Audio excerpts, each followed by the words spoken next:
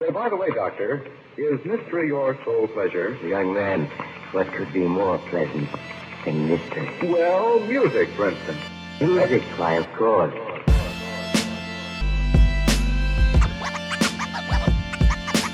Music, for instance. Music, why, of course.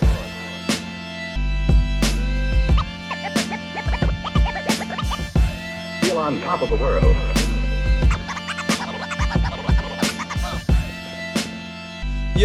Yeah. 1 2 1 2. Mic check. What's up, everybody? Thank you for joining me again for the first ever second episode of Orion Radio. I'm your host, Kia Orion. I'm going to keep this relatively short. A lot of the feedback that you all gave me, which I appreciate you guys even checking it out, a lot of the feedback was skip the music reviews, talk about yourself a little bit, but keep it short and then get into the interviews. Because I know y'all don't really care about me. I guess I won't take it personally. Y'all want to hear about the cool guests I have on. So, and it is what it is. I see where your priorities are. But needless to say, speaking of which, my guest this week is Bad Mood Randall, otherwise known as Randall Greenleaf.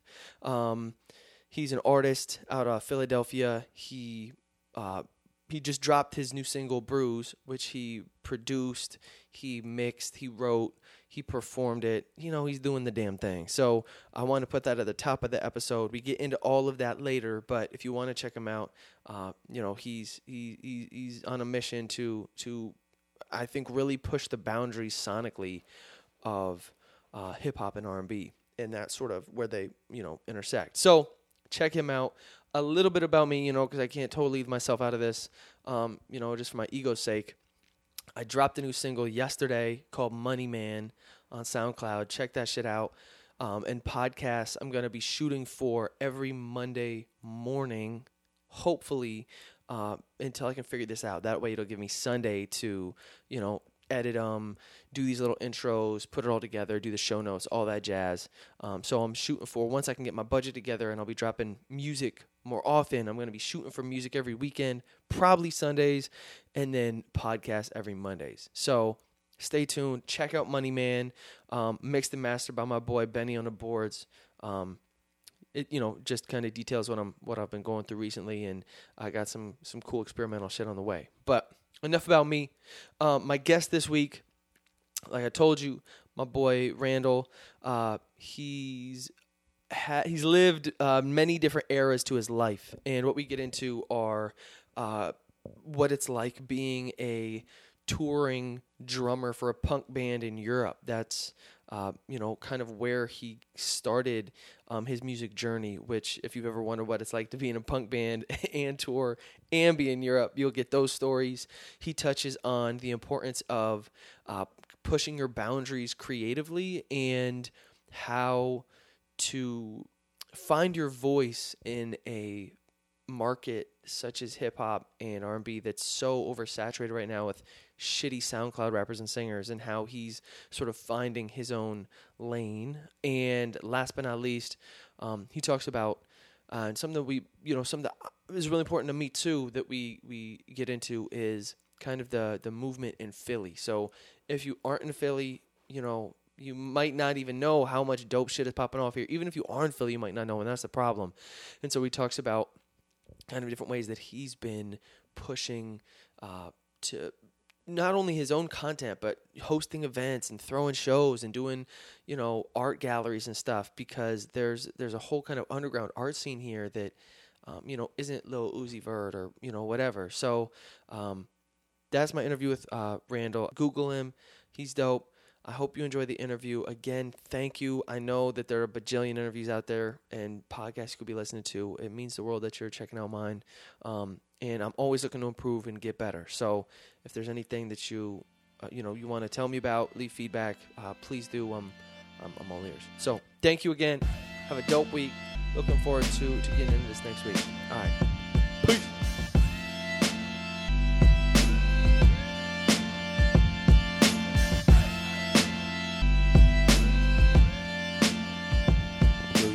Yup. Yeah. Check. Randall Greenleaf here. It's the Greenleaf. Ready and willing. Dope. All right, my man. I think we're ready to rock and roll. Okay. All right. So for those of you that have been sleeping, slacking, don't know what's going on in the motherfucking city, tell people a little bit about who you are and what you do. All right. My name is Randall Greenleaf. I go by Bad Mood Randall. I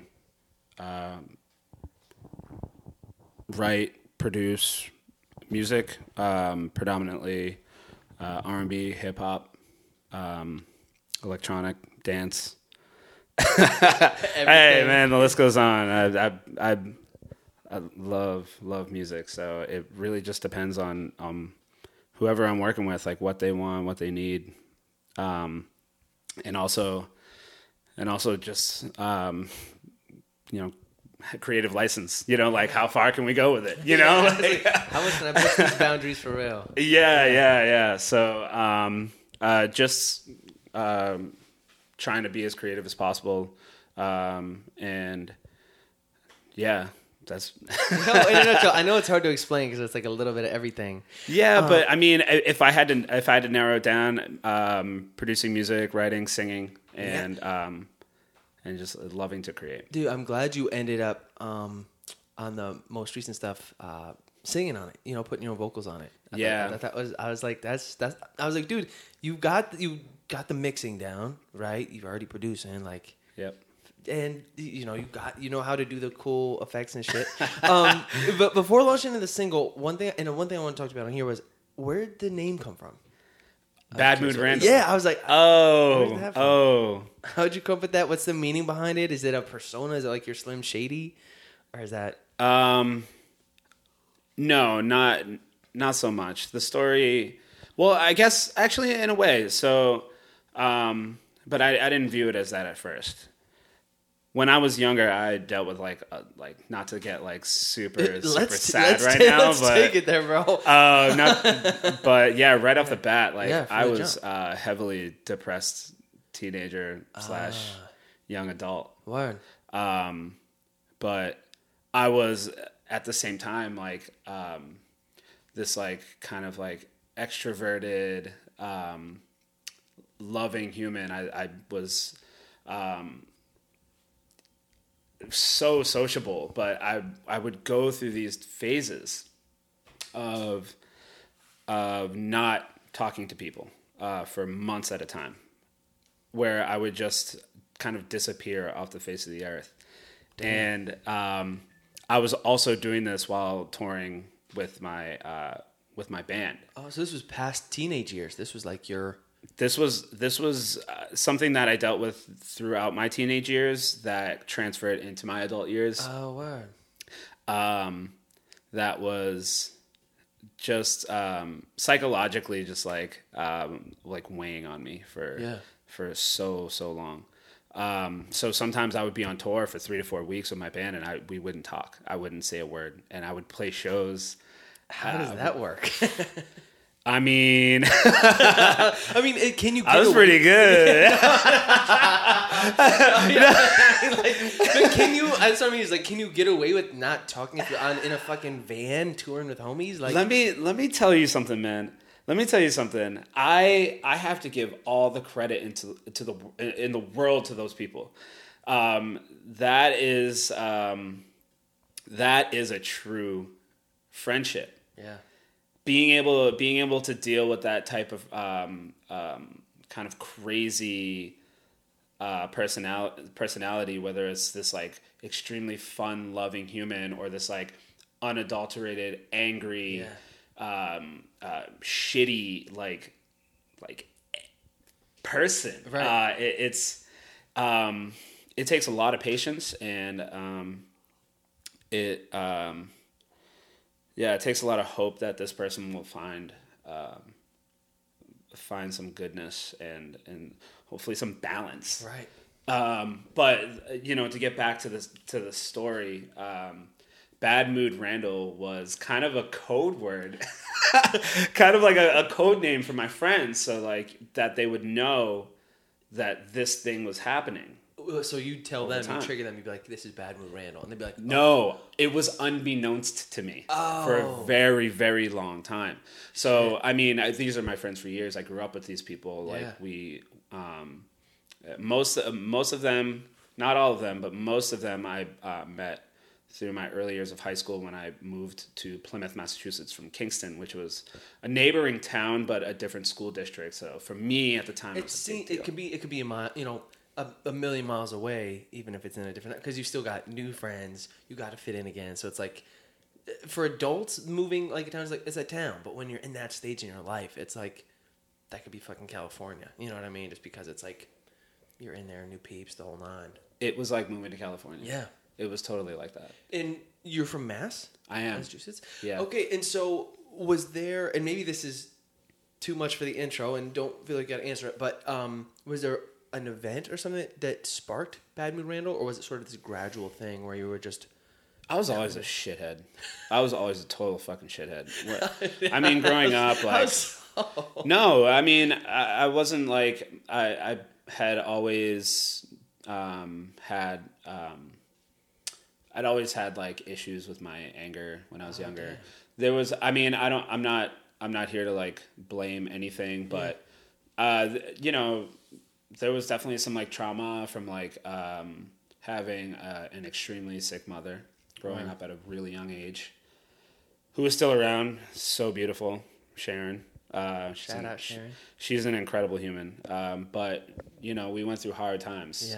Yeah. And we were living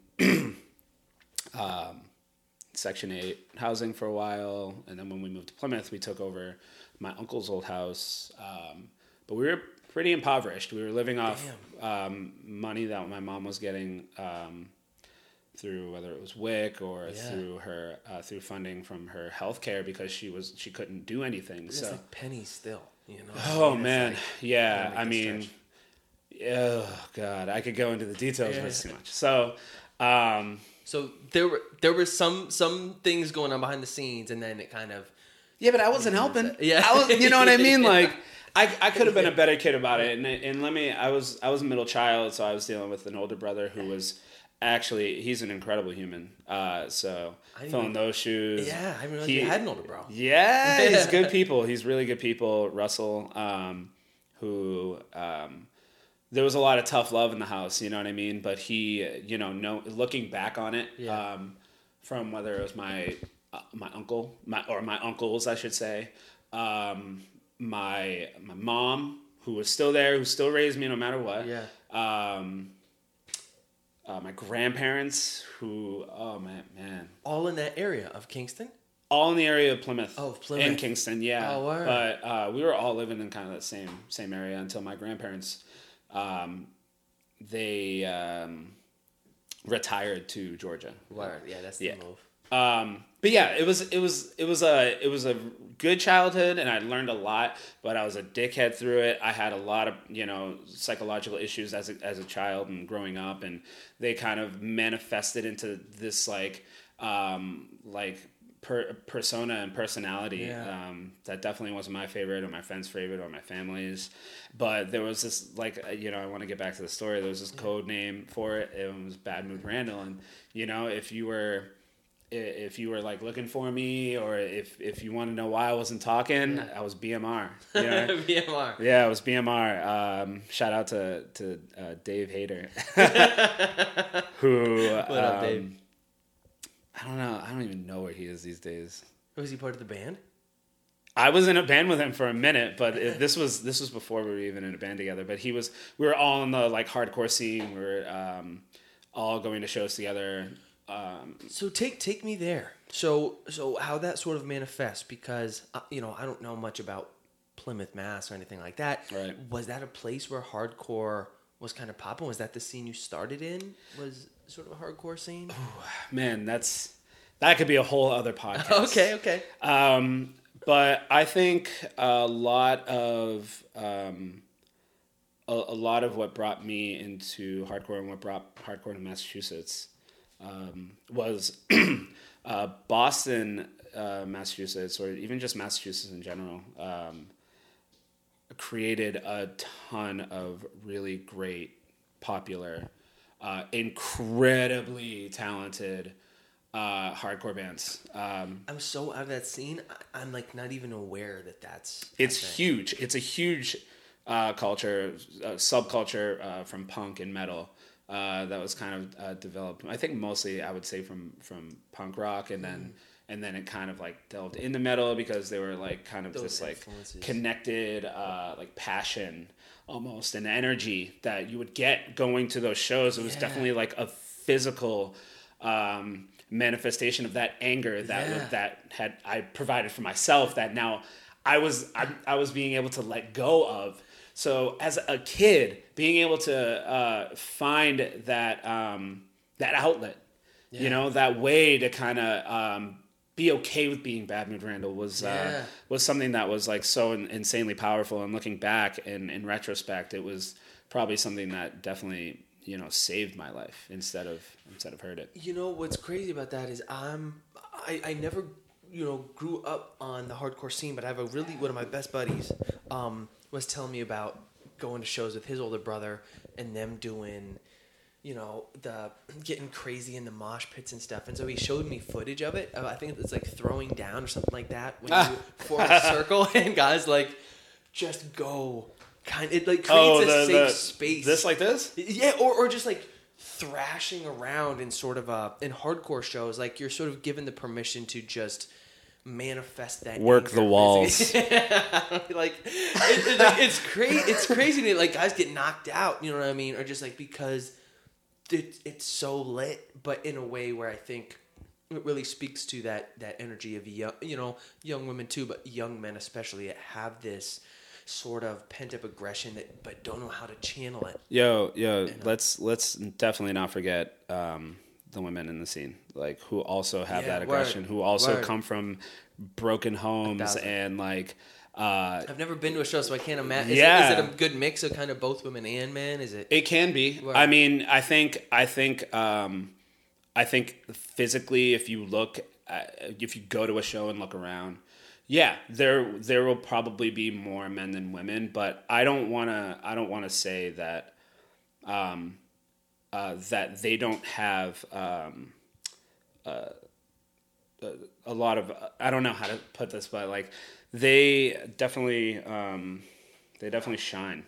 Word. They're definitely a huge integral part in the growing of the scene and what it's become today. You know, you'll see, and honestly, I don't go to a lot of hardcore shows these days, but if I went, I'd probably see more women now than ever before, and I think that's great. Yeah. And I think, I don't think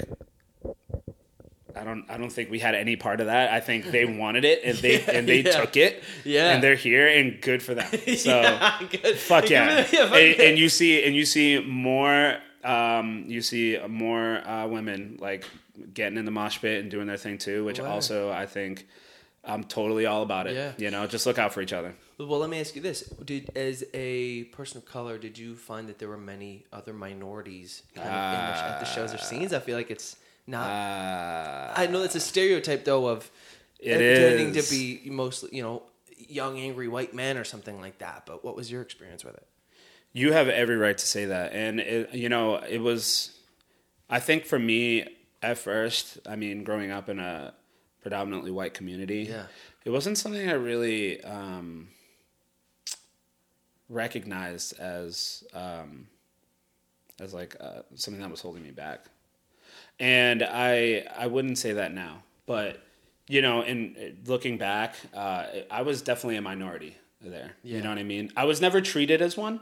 Wow. There were moments where I would feel, and you know, it was it was just really a defense mechanism, something that I've talked about numerous times. But you know, you allow people to kind of joke about the fact that you're there, almost. Yeah. And you even do it to yourself. You know what I mean? You become like a running joke. In what way? In what regard? Yeah. In the, you know, in just the regard that like I am a minority, and you know, like, and being able to point that out was something that made others around me, especially like young white adults, more comfortable. I think I don't think it like had to happen, but I think it helped.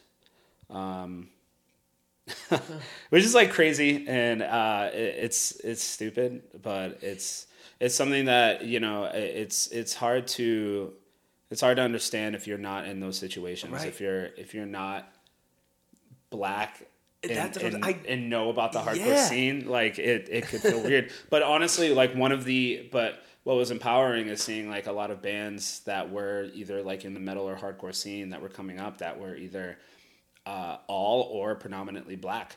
Because that's something, and again, in, you know, with my stereotypes too, as a guy who's outside of the scene, didn't grow up with it, and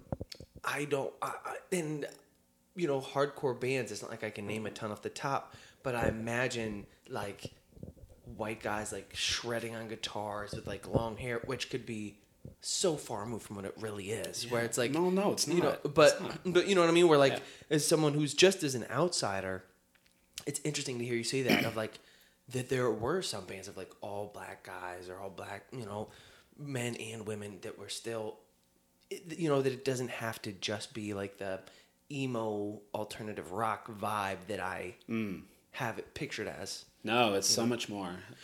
There's all shapes and sizes and colors in the hardcore scene, and it's really beautiful because you're all there pretty much for the same reason. It was very rare that I ever felt like an outsider, and if it wasn't because I was black. You know what I mean? It was so much more than that. It was so much more of what embodied the culture and the kind of the rules. You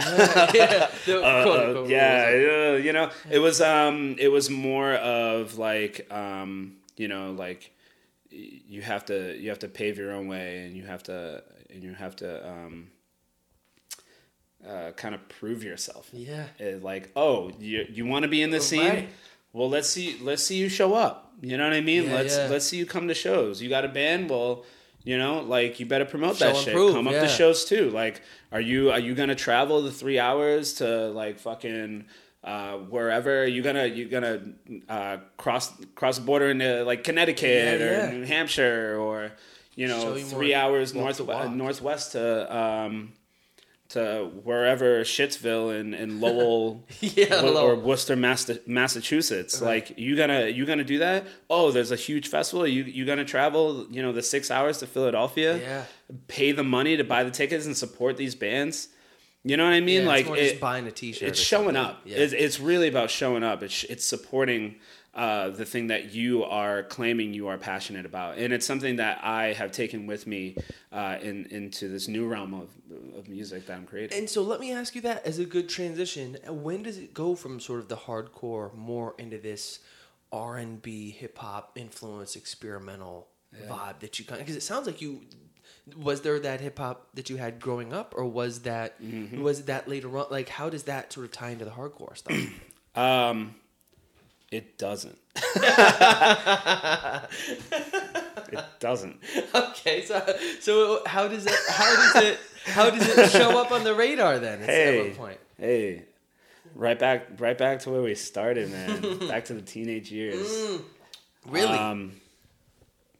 Yeah, I grew up on hip hop, R&B. It was just like what was playing in the back. It was what was playing in my ears. Was that mom playing that, or was it just homies, your big bro put you on? Yeah. Or shout out big bro. Oh, Russell. Ooh. I probably scratched so many good CDs back in the day, young and stupid. Yeah. You know what I mean? Throwing them around in the cases and whatever. Yeah, like, all the obvious ones, you know, whether it was like, at the time, like DMX is a big hit for me. I love DMX. Which one? It's Dark and Hell's Hot. Was like. Is that when he's in the tub? No, wait. I don't know if he's in a tub in that one. He's just like I forget what it looks like. Honestly, I didn't grow up on DMX. I can't even front. You know, white boy upstate New York shit. It was like it took a while for hip hop to get up there, but the iconic DMX covers I know is the one with the dogs. where he has the dogs. And he's And then there's another one I know he's in the tub, or he's in like covered in blood. And that's flesh of my flesh, yes, blood of my blood. Yes, that's the all one. my niggas get down like what? yeah. Yo, that's dope. So you were into the angry shit, man. That's like straight up. Yeah, DMX, you're ready to rock. You put that on in the gym, you're good to go. That was only one, man. You know what I mean? Like, but it was a lot of different things. Like, you know, it was Nas, it was Biggie, it was my brother was huge into Tupac. So is it your big bro? Is he saying, yo, Randall, check these guys out? He wasn't saying shit. He wasn't. So you just find him in his room? How are you? We shared a room when we were younger, and he had a friend, Joe Texera. He still has a friend, Joe Texera. Yo, shout out to Joe and Russell, man. Yeah, shout out Joe. Friends to the end. They have literally been friends for as long as I can remember. That's rare. That is so rare. It's so rare. The older I get, the more that blows my mind, because it's hard to keep in touch with people as you grow up, go your separate ways.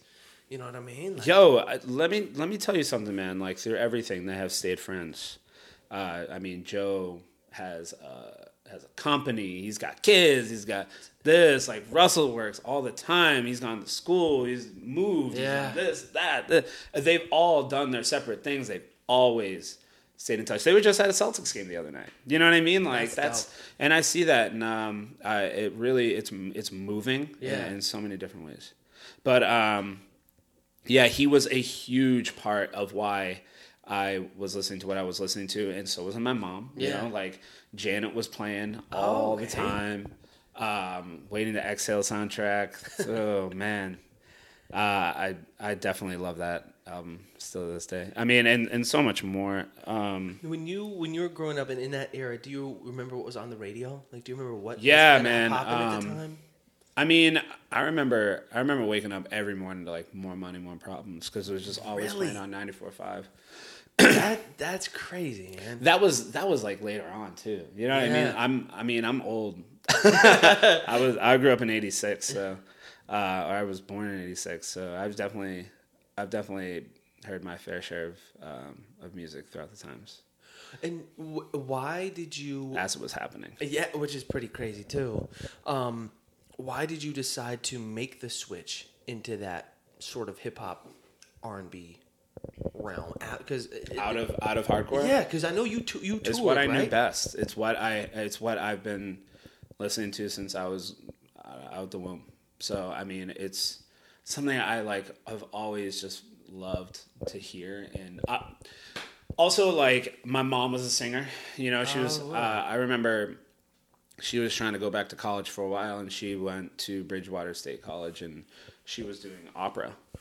And I got to sit in. She would take me to school because we were young. You know what I mean? Opera singers mean business.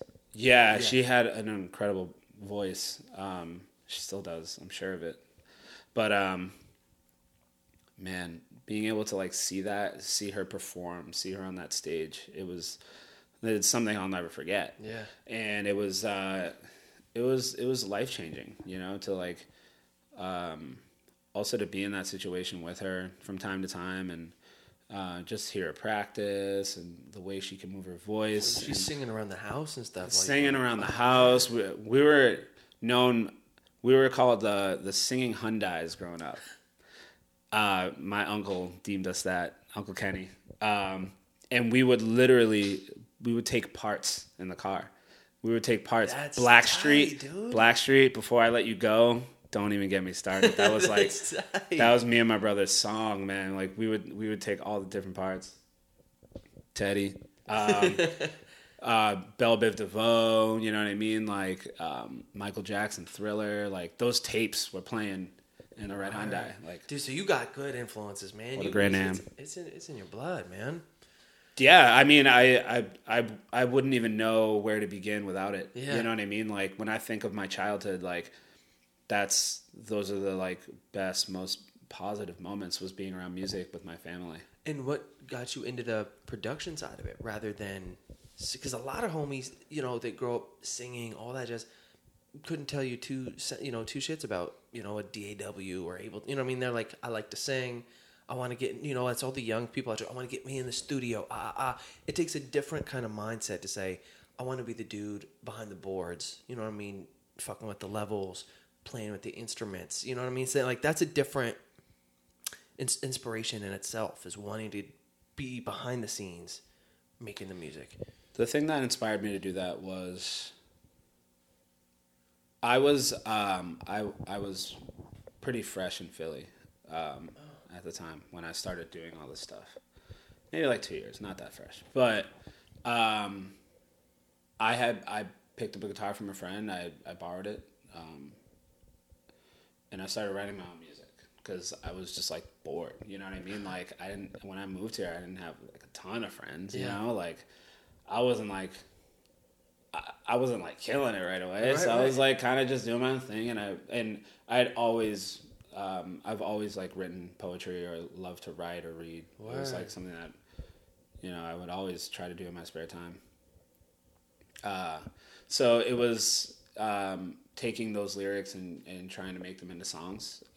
But what started wanting to be a songwriter is I love being in control of what's happening. Even throughout like the times when I was in the band, like, you know, I was the drummer, but I had a lot to say about everything else, you know, whether they liked it or not. Yeah, because usually the drummer's not that guy. You know, usually the drummer's the guy that's like, he's ready to like get chicks. He's got his shirt off. No. He's go crazy. Like, y'all tell me to play and I'm ready to jam. You don't want to see me with my shirt out. Chloe, I'm not making moves on your man. You feel me? We good. We got No. It's not even like that. It's not even like that. It was no. It was just it was mostly just being when I moved to Philly, I started performing again with another band. It was a hardcore band, and we were touring a lot. And in between those tours, I would want to write for myself. I wanted to do something for myself. It felt like the necessary thing to do. It was an easy move. Yeah, it was an easy step in the right direction. It wasn't even something I had to think about. You're like, I'm just doing it. Yeah. It was just like, you know what, I got to do this. Yeah. And what brought you to Philly in the first place? I joined a band. I got asked to play drums in a band. So where were you? Were you in Mass still? You're in Mass. Some guys say, "Yo, BMR, sorta. You're nice on the drums. Sorta. Come to it." Walk me through the story. Actually, an earlier band that I had been in, we had disbanded. Other people had done other things. Bands, it's hard, man. No, it was cool. It was cool. Oh, okay, cool. There's a lot of times that it's a lot of different minds together. It's hard to make that work. I don't think I've ever been in a band where we've disbanded and it's been bad. Word. Maybe there's been like members who've left where it's been like a little bit rough, or, tumultuous, but never have I not been friends. That's dope. With the people in the band. Okay, so it just kind of, you guys went your separate ways and you were just looking for a new family. band. Cool. Family, yeah. And, you know, people do go their separate ways. They got to make their own lives. Yeah. Right? You know, we can't always be playing in these hardcore bands. Like, it's hard, trekking man. around. Yeah, especially if you get a girl. Yeah. Yeah, then it's bad news.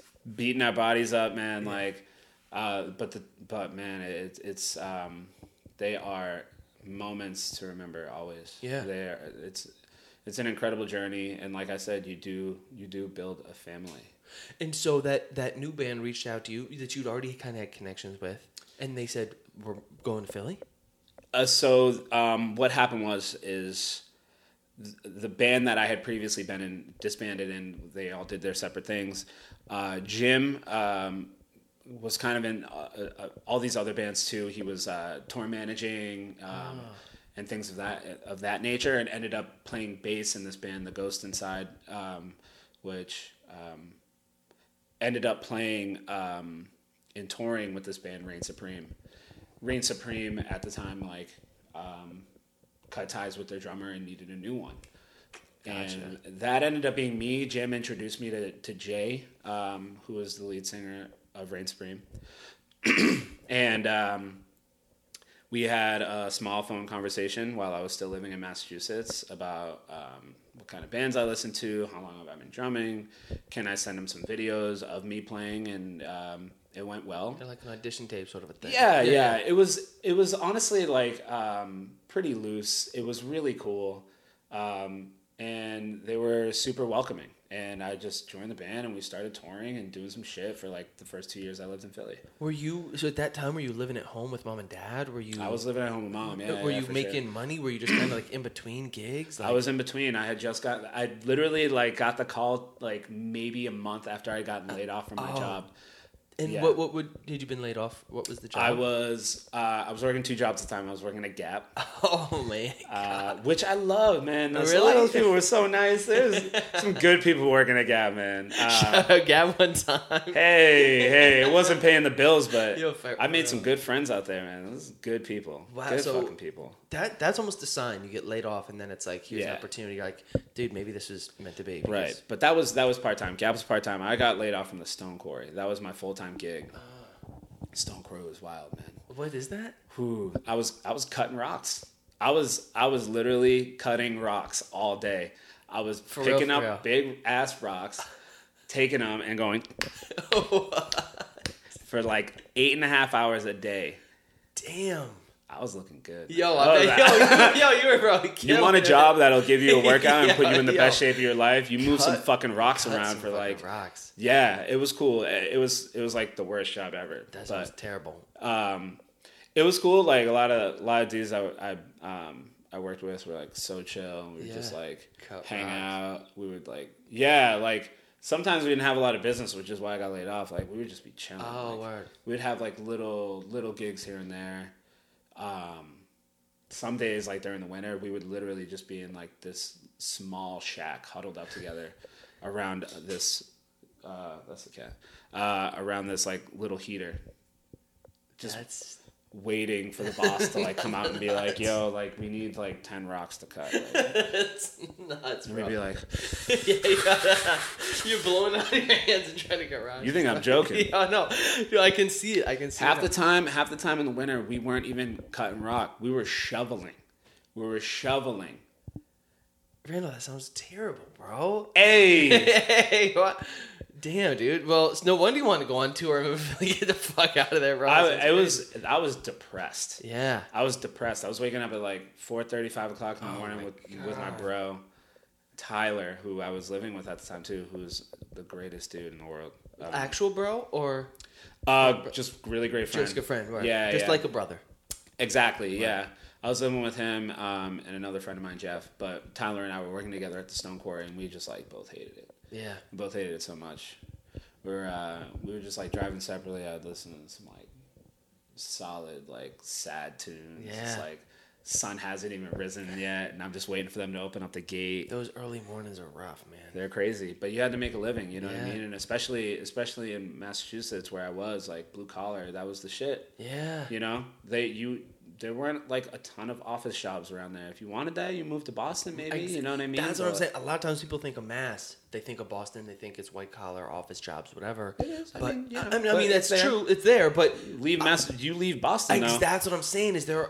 I went to BU for 1 year Right. back in the day, and there were all these guys that would come in from all these other suburbs, little towns, whatever, and talking to them and realizing how much there was a big blue collar population of just hardworking townsfolk. You know what I'm saying? That like it's not just Harvard and you know what I'm saying? That when you think of Boston, it's a lot. Leave Philly. Yeah, Where do you go? Exactly. Where do you go? What's Yeah. surrounded by Philly? Yeah, just Nothing. countryside, Country. Man. Yeah. Some racist ass country shit. 1,000%.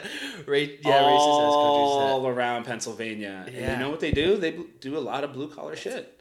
Hella blue collar. It's the same thing in Massachusetts. You know what I mean? You leave the metropolitan like city area, and you got to get a real job. You got to cut some rock. Yeah. You know what I mean? Like, and I'm not talking about.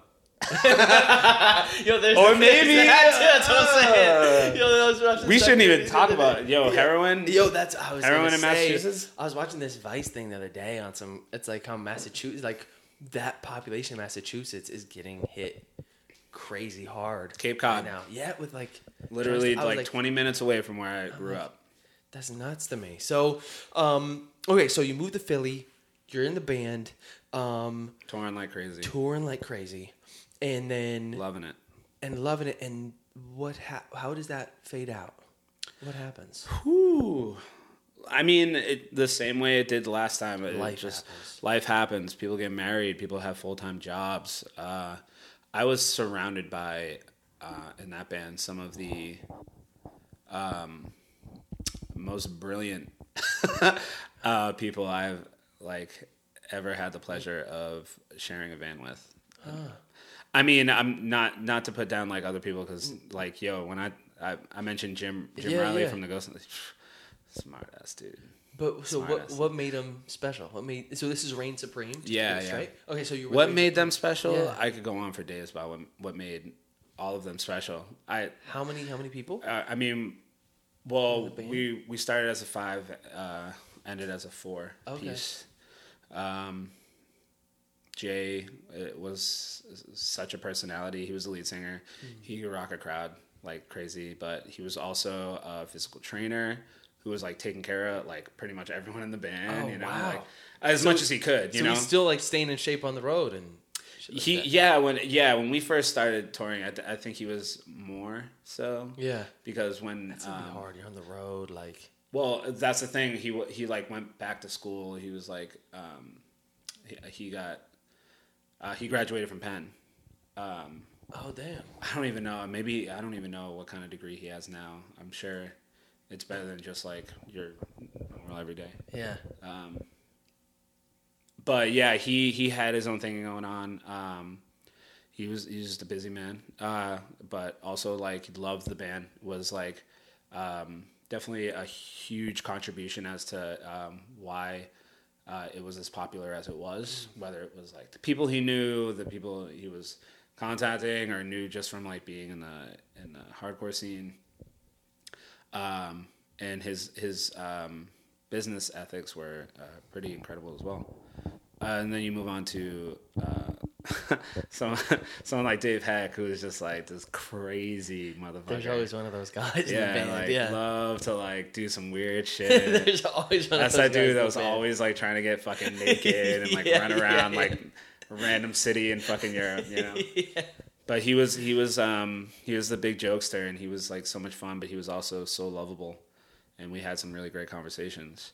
And then you turn to Mikey Dotto, who's like secretly the funniest motherfucker you will ever meet. Why? Oh my god! Like he just comes up with the like craziest shit out of his mouth, but like he's so like laid back about it. You know what I mean? Like, and he's just so solid, so solid.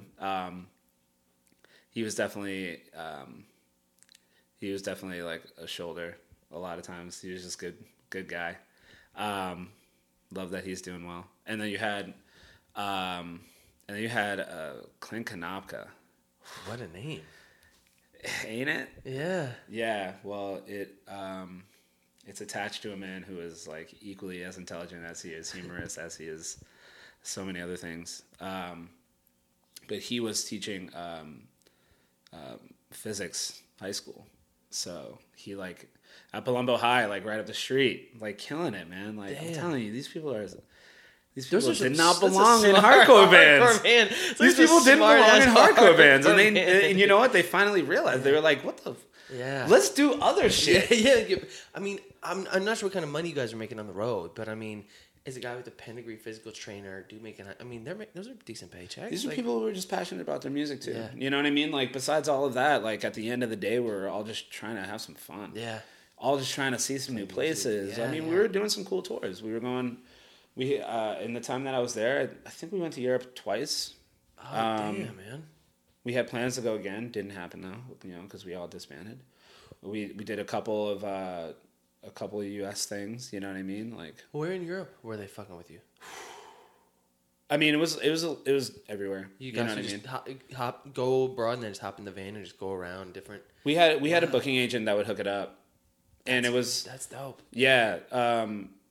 One of the tours, a lot of times what you do is like, you book tours around festivals because that's where you make the most money. That's where people are looking to put you on anyways. They need people to play. Reign Supreme, when I joined, already had a fan base. They had been a band since 2007. You know what I mean? I joined in like 2011. Oh wow. So it had been like a hot minute. Yeah. You know what I mean? Like 5 years of like building a fan base of their own, getting people to listen and keeping a substantial amount of people around, especially overseas. We had a huge following overseas. That's sweet, because then you get to go to Europe and go travel, go see everything. It's an art being able to build a fan base. You know what I mean? And it's not easy. And so, speaking of which, fast forwarding a little bit. Yep. And what I'm also here to talk to you about too is talk to me a little bit about the new music you've been putting out. I wasn't sure if this is the first of many to come. Is this one that's just kind of a solo standalone track? What's kind of where are you at now with your music and where you're headed with it? Yeah. 2 years ago, I put out an EP that I worked really hard on, but it also showed my strengths and weaknesses. And so the last 2 years, in fact, that is from that. It's funny. I keep that around. It's okay. You can use it. Okay. There's a don't feel bad. There's a little page here with a bunch of feedback on it, and I thought that was dope. I wanted to bring it up actually because I think that's huge, is to get feedback to constantly improve. But it's hard. You got to have people that are willing to be honest with you, or even honest with yourself. But I thought it was cool. You had a little print off page to. I look at it all the time. Give yourself notes. And I don't look at it because I'm like angry with it. I look at it as like a reminder that there's always room to grow. Hell yeah. When I put that album out, I was like, this is the best I can do right now, and that wasn't true. You know what I mean? Yeah. And it just makes me want to work harder at my craft. And come to 2 years later, I've built what I started reaching out to a lot of people. I started getting more people involved in my music, or just like my thing that I was doing. In the way of actually artistically mixing in the production and the vocals, or just sort of in the listening feedback vibe of it. The mixing and the like engineering side of things came from a want and need to control. Gotcha. Once again, I'm seeing a common theme here. Yeah. Control in fact, the first song on the old EP was called Control, but it was to gain a perspective for what I needed to listen for and how to manipulate those things so that I could personally vibe with it better. Yeah. And not only me, but other people, you know what I mean? Like they could hear it and go, this sounds professional. And that was something I took a lot of time to learn. Every day something new. Whether it was, like I said, reaching out to other people, asking them what I could do differently, and listening and taking in all of that information and using it productively. And so with this new single, Bruise. Yep. One thing I found interesting about it was your use of vocal effects, which I really dig, and I've kind of been brainstorming myself, even sort of going in that direction of highly processed vocals, not in the sense of like a Travis Scott, super auto-tuned, but just getting creative. There's one guy, Francis in the Lights, who I love, and he has a way he can really play with his vocals so that it almost becomes just another instrument in the track. And so that was something that I thought was really cool. And then in your track, the part when you're shouting and stuff, that I was like, oh, that's dope. How you manipulate them so that it's... It sounds like there's like 10 other Yes, exactly. I was like, it sounds almost like there's a chorus or something.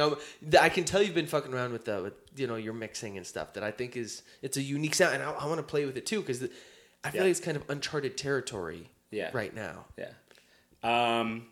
The best part about being able to do all these things on my own is being able to have the time and creative license to fuck with shit. Yeah, fuck with shit. Like you jump into a studio with someone, like you're paying for the time, you're paying for the space. I didn't want to do that. I was just like, same, bro. I do want to do that, but I think for now, like I need to take it into my own hands. I need to find my own sound. And I think that was something that I really, really, really felt passionate about, and I just wanted to put in the effort. Yeah. You know? That's what it is, man. Talking to these young kids, too, I always tell them that because I don't think people realize that it's all under, like you said, under your control. It's within your control, but it just takes effort and it takes time. And you really, I mean, the information's out there. Like, there are dudes on YouTube, no matter like what it is you want to do. If you want to get this hi-hat sound, you just got to put the effort in. You got to want it and really, go after it, because you don't just wake up one day and are a great engineer. Yeah. And it makes me respect good engineers too. It does. A hell of a lot more. So like, you just realize how much goes into this shit. As much as I feel like I've grown, as far as like my music is concerned, there is never ever going to be a time where I'm not looking for more information. I do. You have to stay hungry. No, yeah, 100%. Like there's always going to be something to learn. Right now, I'm just like working out of my own house. What happens one day when I, want to mic a full drum set in a full band or like a full orchestra? I want to know how to navigate those problems and solve them. Yeah. In the most professional and profound way, and not only to do that, but to also find a way to kind of manipulate those sounds to make it my own. Yeah. The more you know how to do everything from the most standard perspective, the more you can delve into your own territory and feel comfortable doing it. Yeah. That's how I don't 100%. I don't say like I don't think I actually mentioned this to someone the other day, that if someone tells you that you should write a song by going A, B, C, D, E, they're wrong. Like, they're wrong. What do you mean by that? By building like the obvious like construct of like, first you get a hook and then exactly. And then you get take this and put it there because that's what that book's supposed to be, right? Wrong. That's what's popping right now on the radio. Yeah, so. wrong. Yeah, wrong. Do your own thing. Like you have to. You have to try something new. You have to look outside the box. Yeah, constantly. Otherwise, you're already a step behind. Always. You know what I mean? Yeah. You're only going to be like trying to chase the next best thing constantly until you give up. Yeah. Until you give up, or until you figure out that you need to just be the next thing. The next thing, and it's easier said than done because I'm in the same boat. Is just kind of experimenting a lot, and partially this podcast too, talking to you, and just sort of getting a pulse on what's going on. Is like there's so many, especially when I talk to young folks that just want to be the next thing, but it's just kind of a watered down version of what's already popping, rather than like artists like Chance that I really appreciate that come out and just sound uniquely them. Yeah, 100%. But it's really hard to sort of, say fuck all that and just take that gamble to just sound like you. Because right now, myself included, I'm not even quite sure what that sound is. So it takes that experimentation to you even almost have to create yourself into it. You have to be confident in yourself. Yeah. You have to not only be confident in yourself, but be confident in what you're creating. Yeah. Like laugh, like have fun. Yeah. A lot of times I'm like back here, like fucking with sounds, and it's just funny to me. Like the fact that like I've taken this thing and just like kind of just it's hard not to make like a trap beat sometimes. You know what I mean? Like, Dude, like sometimes I just gotta write a trap song. I mean, you listen to like a Future song, or like you listen to like Trav, you know what I mean? Yeah. Like whatever. It's good. It sounds. It's so much fun. Every time. Yeah, it's a it's a vibe and it feels good, and it's something that like as much as I love that's theirs. Yeah, and I love taking that and then twisting the knobs. Exactly. I think you can start with that. You get the inspiration, you get the idea, make it. Like you feel inspiration, make it.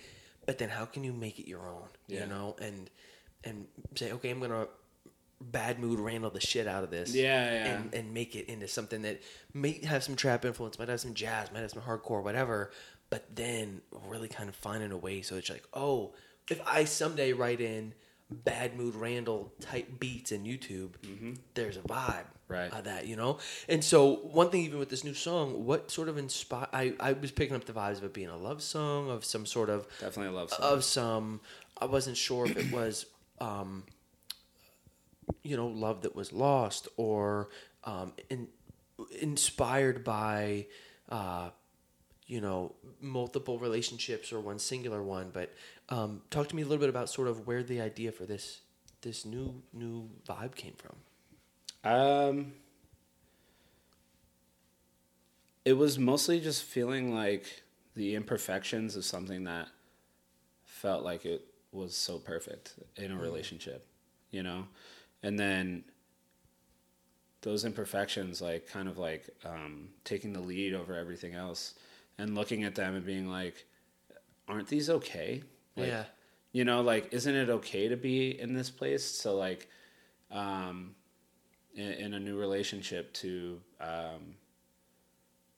be able to see those faults and those, and have those arguments and still get through it at the end of the day, will you still say you love me? Which is like the main, I guess, chorus. Yeah, a theme, I guess. But I thought it was dope how you sort of switched it up. It seems almost inaudible at some parts, and other parts you're yelling at the top of your lungs, which is, I like that sort of experimenting with that of dynamics. Yeah.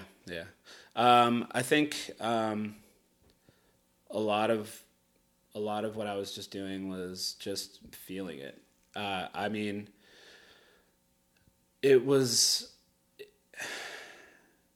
more of like a moment when I was like writing it and when I was recording it, because I recorded everything in my house, and I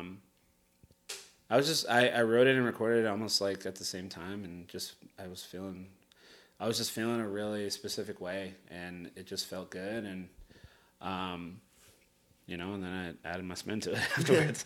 But did you make the beat first or write? I did. Actually, the beat wasn't even supposed to be for me. I wrote it for a friend of mine. Oh, okay.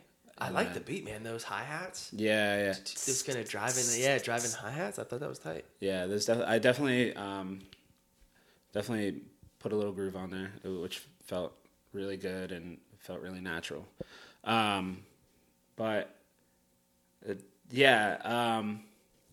The beat kind of came to me just like one day randomly. I was just like fucking with the sound on my computer, and it sounded good. And is that sort of the main synth sound that you're talking about? Yeah. That like kind of it's like a pad almost. It's like an electronic piano. Yeah. Like where it kind of has this like wavy vibrato sort of thing going on. Definitely heavy panning going on. But it was fun to make, and I had sent it to my friend, and then we just never did it. And then I wrote taking it. Then I written this poem, and felt like it needed something that had fit that, and I took it. I was just like, I'm gonna take this. That's an interesting process, so you wrote the poem separately without the beat on. Yeah. Dude, that's fat. I have such a hard time writing outside of the instrumental and then pairing it. I'm so often, I'll hear the beat and I'll say, oh, says this to me. What's interesting is I write much better lyrics without the music sometimes. Like, I'll write much more intimate poems because I don't feel constricted to the beat. Yeah. But for some reason, I have a hard time, bringing it in. Translating it to music. 1,000%. It can be difficult. I think for me with that song, it definitely clicked. I think for some songs it doesn't. Yeah. And I definitely do write to the beat or to the music, and I vibe with it. I'll turn the drums off. I'll just ooh, that's a good idea. Kind of find a different rhythm. I'll just kind of blurt out different words and see if I can come up with a theme. There's a lot of ways I can go that everyone can go about writing. Yeah. This one in particular, I was just really going through it, and man, sometimes the emotions lead more than whatever you can do objectively as an artist or a musician, Yeah. And that's kind of what I meant earlier, when we were talking about, writing A, B, C, D, Like, that's not how the world works. Like, that's not how like reality is, and that's not how emotions are. And, the reality is, you can be like really happy one moment, and then like all of a sudden you get a terrible phone call, right? And that's not A to B. That's just like A to C. Yeah, to Z. yeah. All over the fucking place, man. It can be, yeah, for sure. At least that's how I've always experienced it. So I mean, it's really just about taking my experiences and jotting them down and then creating. And so running with that, is this part of an upcoming project, or is this what's sort of the what can we expect next as far as definitely more music? More music, cool. I have been waiting for this moment.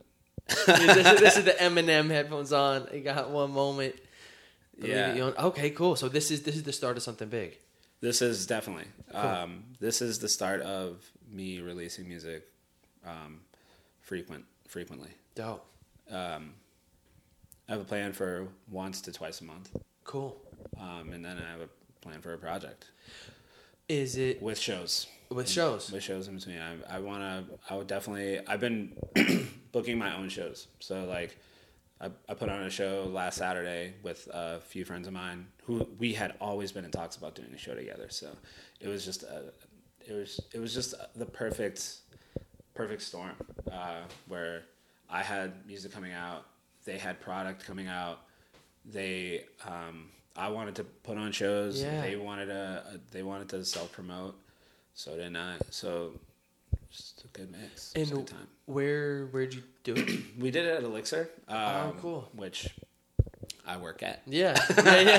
That's nice. For those of you who might not know, and might be listening later. If you need some of that good, come by Elixir, man. I'll hook it up.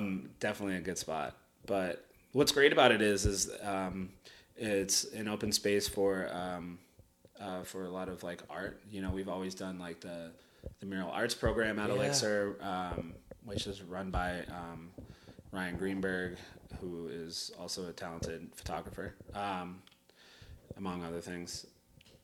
And the shop is owned by Evan Anatome, who is so incredibly selfless with the space and allows for artists to come in and paint on his walls, or like play some music, or show their fashion, or their own like physical art, whatever that may be.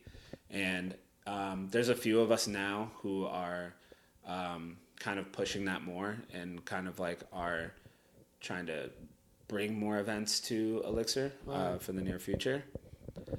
And yeah, we're just working it, man. It's been great so far. I think we've really upped our game. I think that's a great way to connect with folks too. Through the live shows and people there, and it just shows that you really mean it.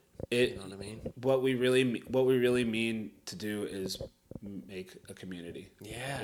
Or to not make a community. You know what I mean? I know the community is there, right? And Bring it's it beautiful together, though. But to like keep it going, to add to it in a really, really positive way.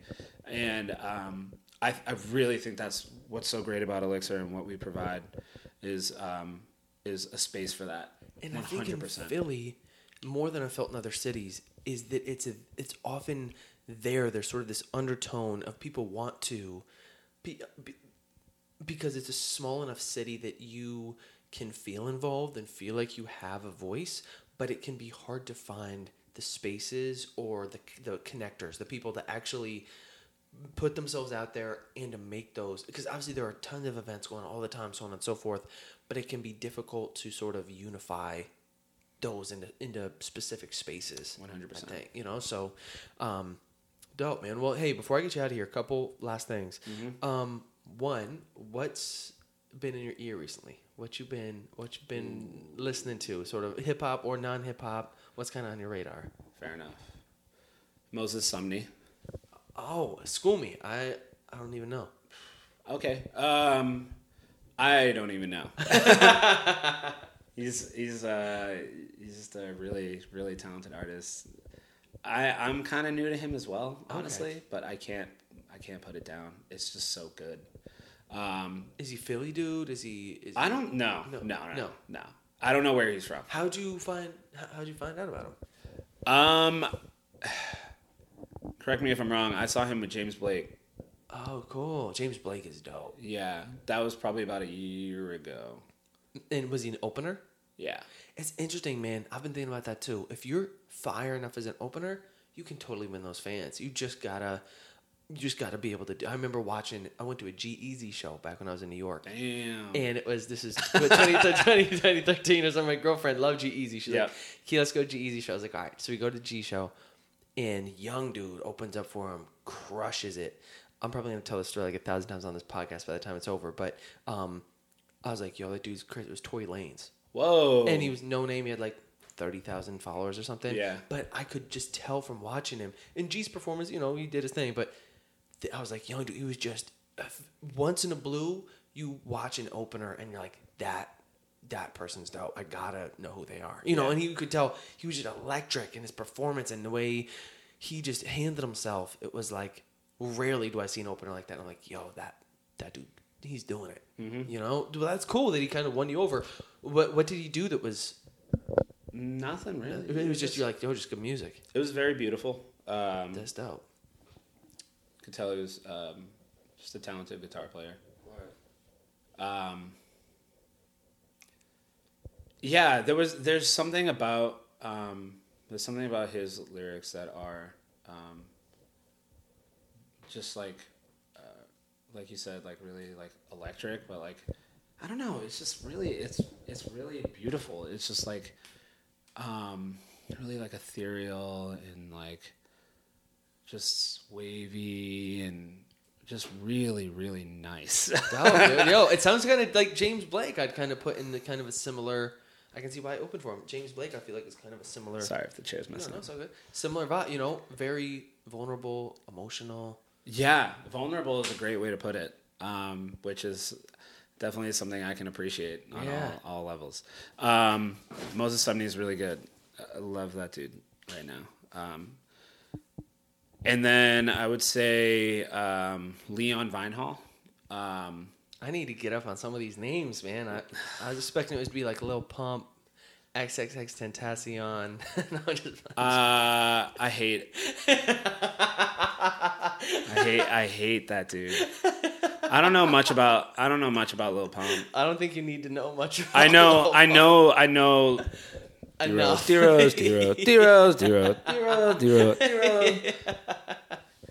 So who's this other dude that you listen to? Far from that. But let me just say right away, like XXXTentacion if you're listening to this, will never ever be in my playlist or in my ears. Really. Never, ever. We should get in. Is it because of his personal decisions outside of the music? 100%. I agree. It's hard for me to separate music from personal life like that with these guys.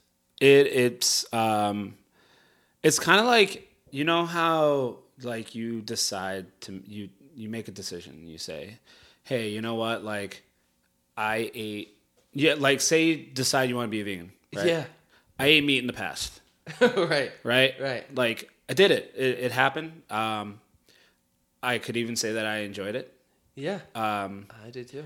But I'm gonna make a conscious decision to stay away from it the best I can. And I'm not a vegan, but but he is my meat, 100%. And like among like other artists that are coming out these days that have these like really terrible, evil like backgrounds and personalities, there's just something really bad about that. And I think supporting artists like that just kind of perpetuates that lifestyle. What's interesting about that is out of the new music in the hip-hop kind of sphere, I do see there being, and you're someone who... An influx in really terrible people. Of terrible people, also of hardcore music, kind of like that sort of... He's got that sort of a vibe of it's like the new punk kind of hardcore scene. I'm sure these hardcore artists for you growing up probably weren't squeaky clean either. So how do you balance that sort of element? Think back of yourself in your teen years, looking up, idolizing these, people that Meat. Vegan. Meat, vegan. Yeah. Yeah. I just, if I was a teenager and I was listening to those people, whether like completely unaware, Yeah.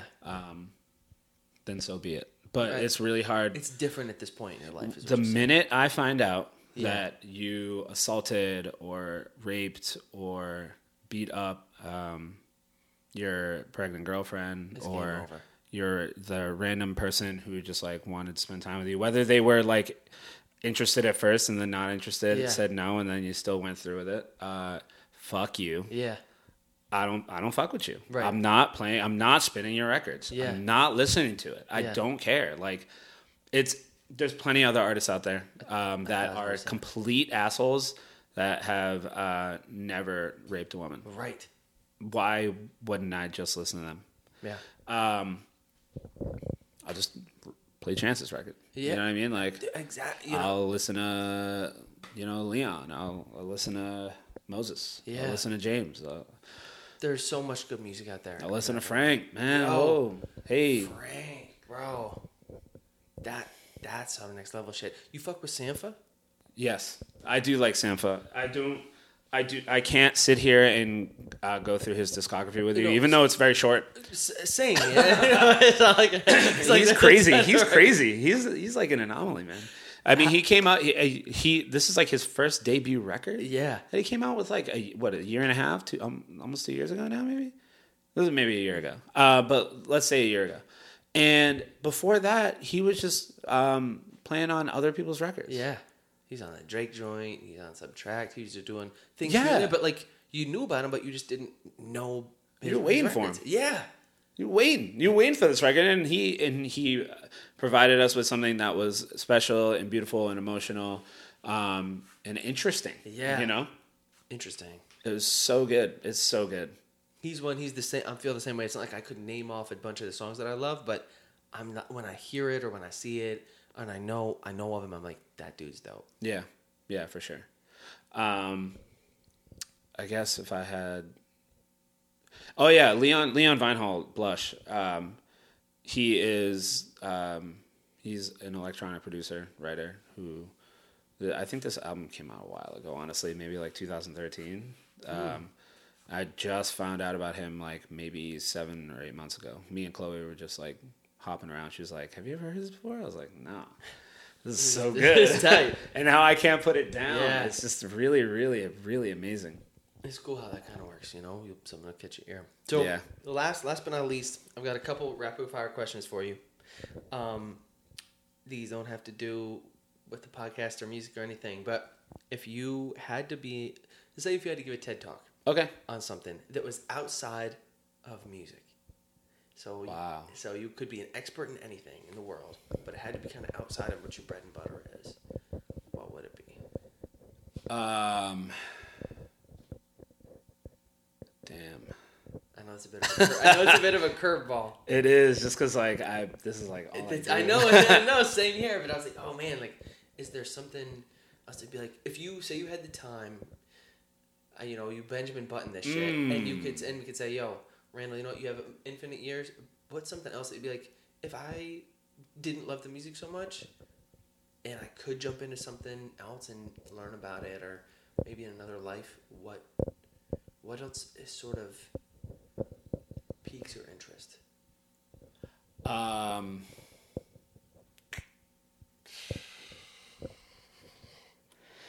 Damn, coffee probably. No pressure. Oh, that's not a bad move. Maybe coffee, if I had to do maybe a beginner's course kind of coffee thing, I think I could do it now. That's cool. I think I've learned a lot, and but with anything, I'm still learning. There's so many other good baristas out there. We're killing it. Yeah. Oh God, they're so good. But whatever. I guess coffee is it's a cool little hobby of mine that I really liked. If not coffee, maybe I don't know. No, I don't know.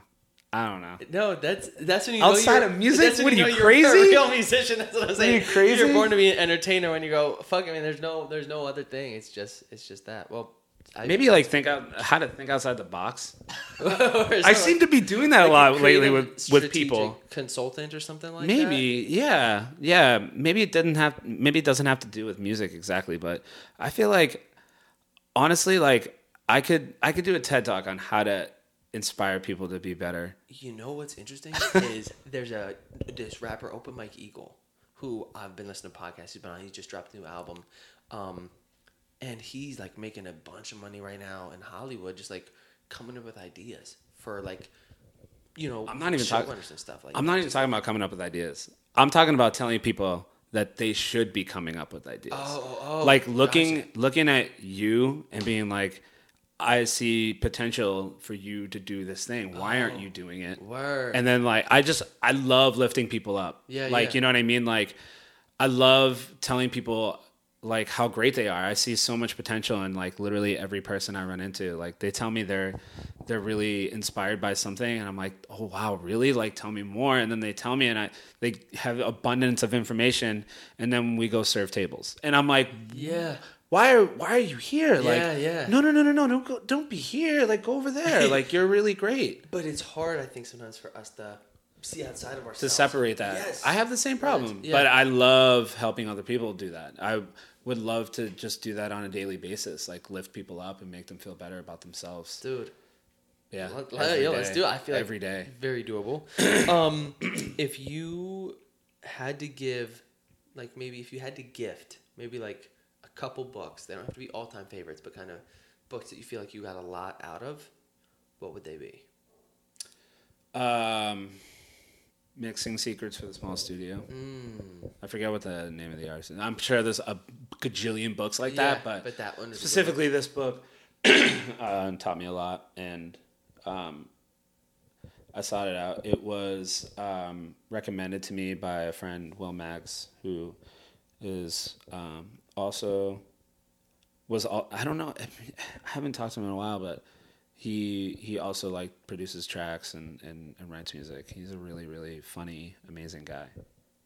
Another book, I would probably say what the fuck is the book called? That's, you know, it's really had an influence on you. I swear to I can't believe I can't think of the name. I might even have to like Google it. But oh my god! While you're thinking blanking. about it, what's the best piece of advice you've ever been given?